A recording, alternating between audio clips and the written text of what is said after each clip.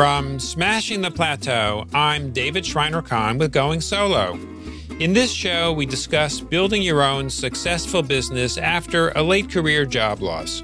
There's always a grass is always greener effect here. People who are in 9-to-5 W-2 type jobs look over at those of us in solo practice and say, oh my God, it's so great. You can get up whenever you want. You can stop working whenever you want, et cetera, et cetera. But if you're not careful about that, you can end up working 80, 90, 100-hour weeks. Today on episode 61 of Going Solo, I'm speaking with Simon Brady. Simon left a high-pressure job on Wall Street to create his own solo practice as a financial advisor with a fairly unique model. Simon discusses how he moved into a very crowded industry and created a business that served his needs while being financially successful and providing way less stress than his previous job. Stay with us to hear all the details. If you'd like to share your story on Going Solo, please get in touch with me at smashingtheplateau.com.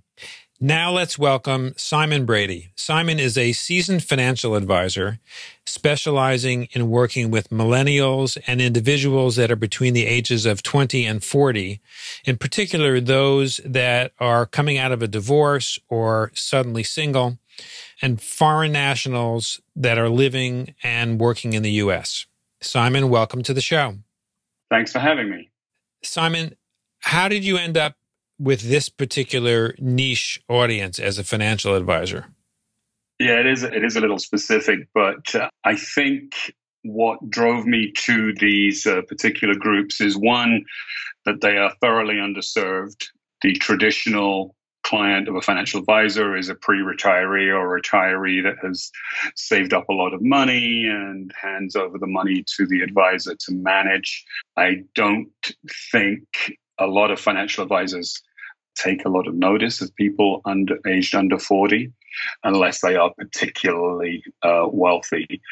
But the niches all relate back to me in my past, in a way. I was a child of a messy and financially damaging divorce back in the UK, and I know how awful that can be, both from an emotional standpoint, but also from a financial standpoint. And as you may have picked up on the accent, I came to the US when I was 26 years old. I was transferred here by my employer at the time, and I did not realize some of the quite significant financial planning issues that foreign nationals who are here have to address, whether they're on a visa or a green card. There are particular issues that they have that Americans do not. Yeah, it is, in my experience, the niche that you focus on is unusual for financial advisors. And I do know plenty of financial advisors that would try to avoid talking to your audience. Yes, and that's really a result of the compensation structure of most financial advisors, which is based on either can be both assets managed or commissions charged on products that they are encouraging their clients to buy. My model is very different. I'm a fee-only advisor. I take no commissions whatsoever. I can manage assets for clients, but I don't do it.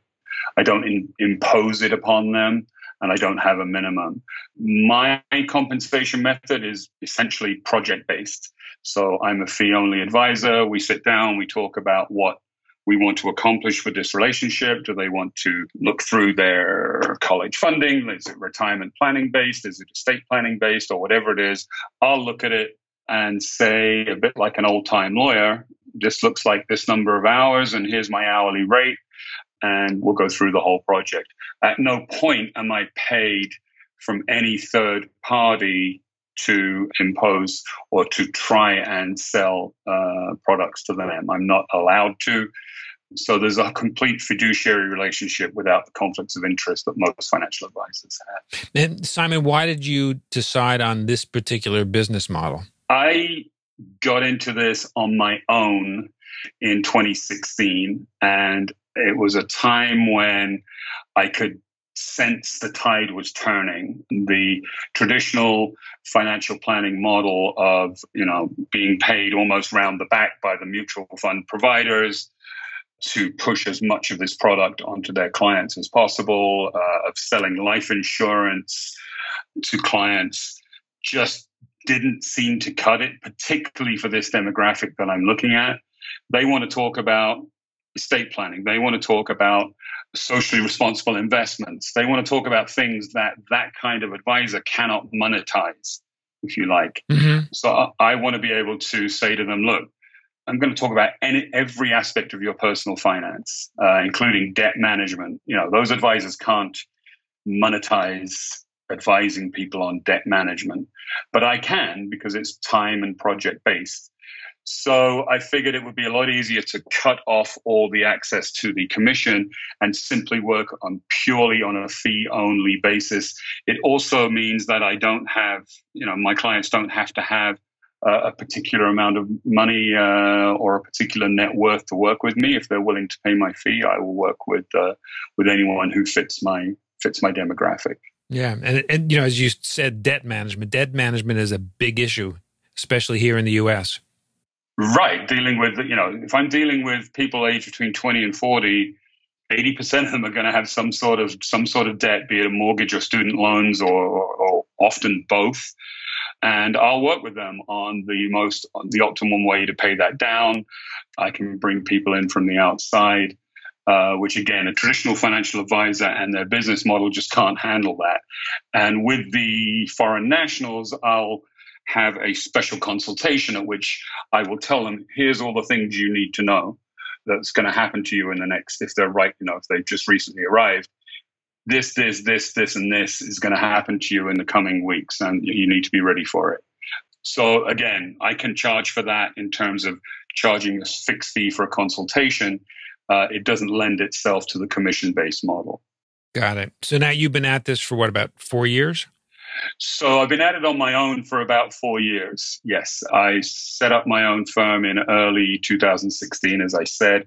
The year prior to that, I worked at the United Nations as a financial advisor there. The UN actually has a credit union of its own. And that was interesting and also useful to me in terms of dealing with foreign nationals, of course. But the majority of my employment history is kind of Wall Street based. I spent 20 years working in the financial districts of London and New York, and it was not that dissimilar from the Wolf of Wall Street movie type thing. Our clients were the big investment houses, Goldman Sachs, UBS, Merrill Lynch, etc. And I was dealing in equity derivatives, which sounds very grand, but essentially it was moving money from one place to another, screaming, shouting, becoming very raucous on the phones in a trading environment, nothing to do with financial planning for individuals. So I made that transition in 2010 because obviously 2008 was very damaging to that environment. I mean, there was nothing worse than derivatives as a curse word back then. And I realized, once we started coming out of that in 2009, 2010, I needed to be in an environment that was a lot less stressful than that because I was getting older, and B, had a little more of a future. So that's when I went out and got the designation, the CFP, Certified Financial Planner designation, which took 3 years of class. And having that designation permitted me then to go into personal financial planning and ultimately set up my own firm. So were you still working on Wall Street during those 3 years when you were training? There was a bit of overlap, yes. I was doing night classes for the CFP, but they gave us a lot of homework. It was very, very intensive. And once I completed the course, which was at NYU, they recommended 400 hours of study before you took the exam. So at that point, I realized I couldn't juggle the two anymore. So I quit the Wall Street job, I think in 2009, 2010, put in the 400 hours, and then took the exam in, I think it was 2012. Mm-hmm. And fortunately, I passed it. And once you have that then gives you the ability to set up a registered investment advisor firm, and it permits you to go on your own and charge for financial advice, as opposed to be able to take commissions, which is what the Series 7 exam does for you. If you have the Series 7, you're not technically allowed to give financial advice, but you can take commissions for selling stuff. So I got the CFP, which permitted me to do the former. And now that it's a number of years past that transition, how do you feel about the decision that you made? Very good. First of all, in terms of what I don't have to do anymore, which is, those guys make a very early start in the mornings. It's extremely stressful during the day. It can be very destructive to family life and everything else. I don't miss the activity. It's very exciting when you're in your 20s or 30s even, but it is extremely stressful and extremely difficult to continue to do when you're older. I miss the income that it generated because it was a very lucrative career, but I am much, much happier now dealing with, instead of moving, money from UBS to Goldman Sachs, I get far more sense of accomplishment at sitting down with an individual or a couple or a family and making a really significant difference in their lives, as opposed to just shifting millions and millions of dollars of pretty opaque derivative assets from one company to another, which didn't really give me any kind of sense of accomplishment. The impact that you're making is personal and real, and you can feel it with the people that you're interacting with and serving. Very much so. People don't wake up in the morning and say, I want to go and see a financial planner today. There's usually some kind of catalyst that brings them to me. And some of those catalysts are very difficult. It can be job loss. It can be, as I mentioned earlier, coming out of a divorce, but it could also be, inheritance of a significant amount of money, some life event that has been triggered, and some are bigger than others. So the biggest life event that triggers the most moving parts is probably the birth of a child, because you then you don't have an option. You have to conduct some estate planning. You have to look at least life insurance. Very often there can be a real estate event from that. You're living in a place for two people, suddenly there's three. You may well have to move. Obviously, college planning suddenly appears on the horizon, and budgeting becomes, your old budget is out of the window now. As I'm sure all of us who've gone through the experience of having a child know that. So something like that, when somebody comes to me, it can be very, very overwhelming if it's not something that you are professionally involved in.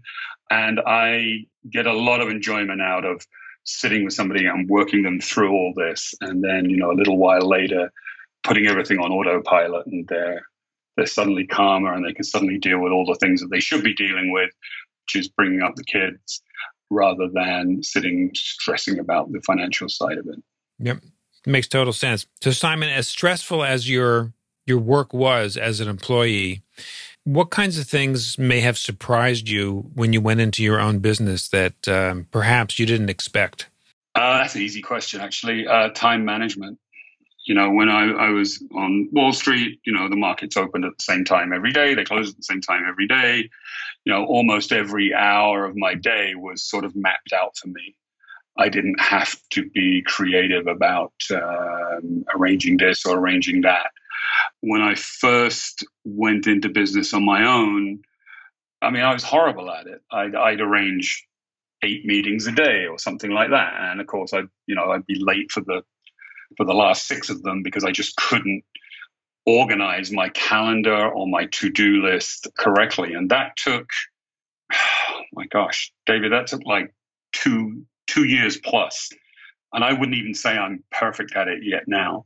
That was definitely the biggest, other than not getting a regular paycheck and paying my own health insurance, that was the business side of things that shocked me the most. I thought it would be relatively easy, just get a Google Calendar and stick a few things in it. Oh my God, it's not like that.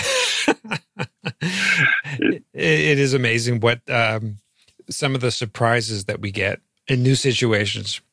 It is. And the ability to, what seems to be, there's always a grass is always greener effect here. People who are in, 9 to 5 W-2 type jobs look over at those of us in solo practice and say, oh my God, it's so great. You can get up whenever you want. You can stop working whenever you want, et cetera, et cetera. But if you're not careful about that, you can end up working 80, 90, 100-hour weeks, not because you're really on a roll, but because you feel you have to tread water. So it's hard. Yeah. It's hard. What are some of the things that you learned about how to, in addition to managing your time, because time is a big issue, especially when you're solo. It really is very much tied to how profitable you are. What are some of the other things that you had to learn in order to be more profitable? I think the ability to know what I don't know and the ability to determine what needs to be outsourced and what I can struggle away at, or what technologies available to help me manage this sort of stuff. A great example is bookkeeping, right? As a financial advisor, I've got quite strict bookkeeping regulations I need to be by, and I tried it for a couple of months and then threw my hands up, and I'm going to pay a bookkeeper. It just doesn't make any sense for me, given the fact that, as you said earlier, time is literally money. Time is a currency for me. I'm paid by the hour. And that hour spent struggling, trying to reconcile some payment that was underpaid or overpaid for 2 hours in the bookkeeping environment is extremely costly for me. So I needed to recognize what I can't do on my own, outsource it, or find a technology that can reduce the amount of time I spend on it to a minimal amount. So who's on your team now? Me. Mm-hmm. It's just me right now. It's okay as things stand. I have a good client base. The nature of the business, the per hour nature of the business means that engagements come to an end after the agenda is eventually completed. Now, they can re-engage me at any point in the future, but essentially what happens is I'm rolling over. If I've got 4 or 5 engagements ongoing at one time, one of them will eventually come to an end and I need to find another one. So there's a constant prospecting practice going on here. I can't just let 5 engagements just all drop off and suddenly have nothing. So I need to be constantly prospecting as well. But it's really quite, trying to think of the word. It's really quite... well, it's a transactional model. It's transactional, it's volume-based, but it does mean that as opposed to having clients forever, like there's another model out there, which is the subscription model, where somebody pays you the same every month. The problem with that model is that after you reach a certain level, certain number of clients, you're capped out. Because if you've got 30, 40, 50 clients who are all theoretically capable of engaging me or triggering me at one time, I can't handle that, obviously. So this is more, as you say, it's more transactional, it's project-based, I think is the way to do it. Projects come to an end, so you need to replace them. Right, so as long as there's a steady flow in the pipeline, it can be a very healthy business. Yes, and there's a lot of financial advisors, financial planners who look down their noses at the hourly model, thinking that it's helping 1 or 2 people for 2 or 3 hours, and you can't make a living off it. If you structure it correctly, it can be very profitable. Yes. Yeah. But it goes back to really understanding who you are, what you need, what you want, what kind of business is going to work best for you, understanding the business environment and how the different models can work, and trying to find a good alignment of everything.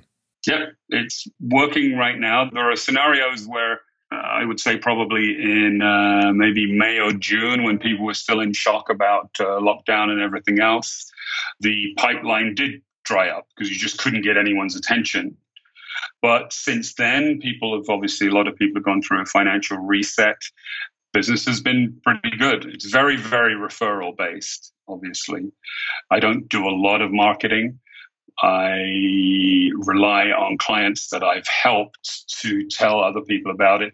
And that's where the niche really, really comes in, because the millennials and the individuals aged between 20 and 40 and the foreign nationals and the divorced people, they're not used to having financial advisors take any notice of them, really. Or if they do, it's usually the more predatory kind of advisor. So they do tend to refer pretty well, which is good. Yeah, and you have major differentiation. Yeah, I'd like to think so. And any marketing that I do or content that I do create or the sense of my website is very much pushing, these three aspects, 40 and under, suddenly single, foreign national. If you fall into any of those categories, and obviously there are people who fall into more than one, I would love to think that I am the trusted advisor that is experienced enough to work with you.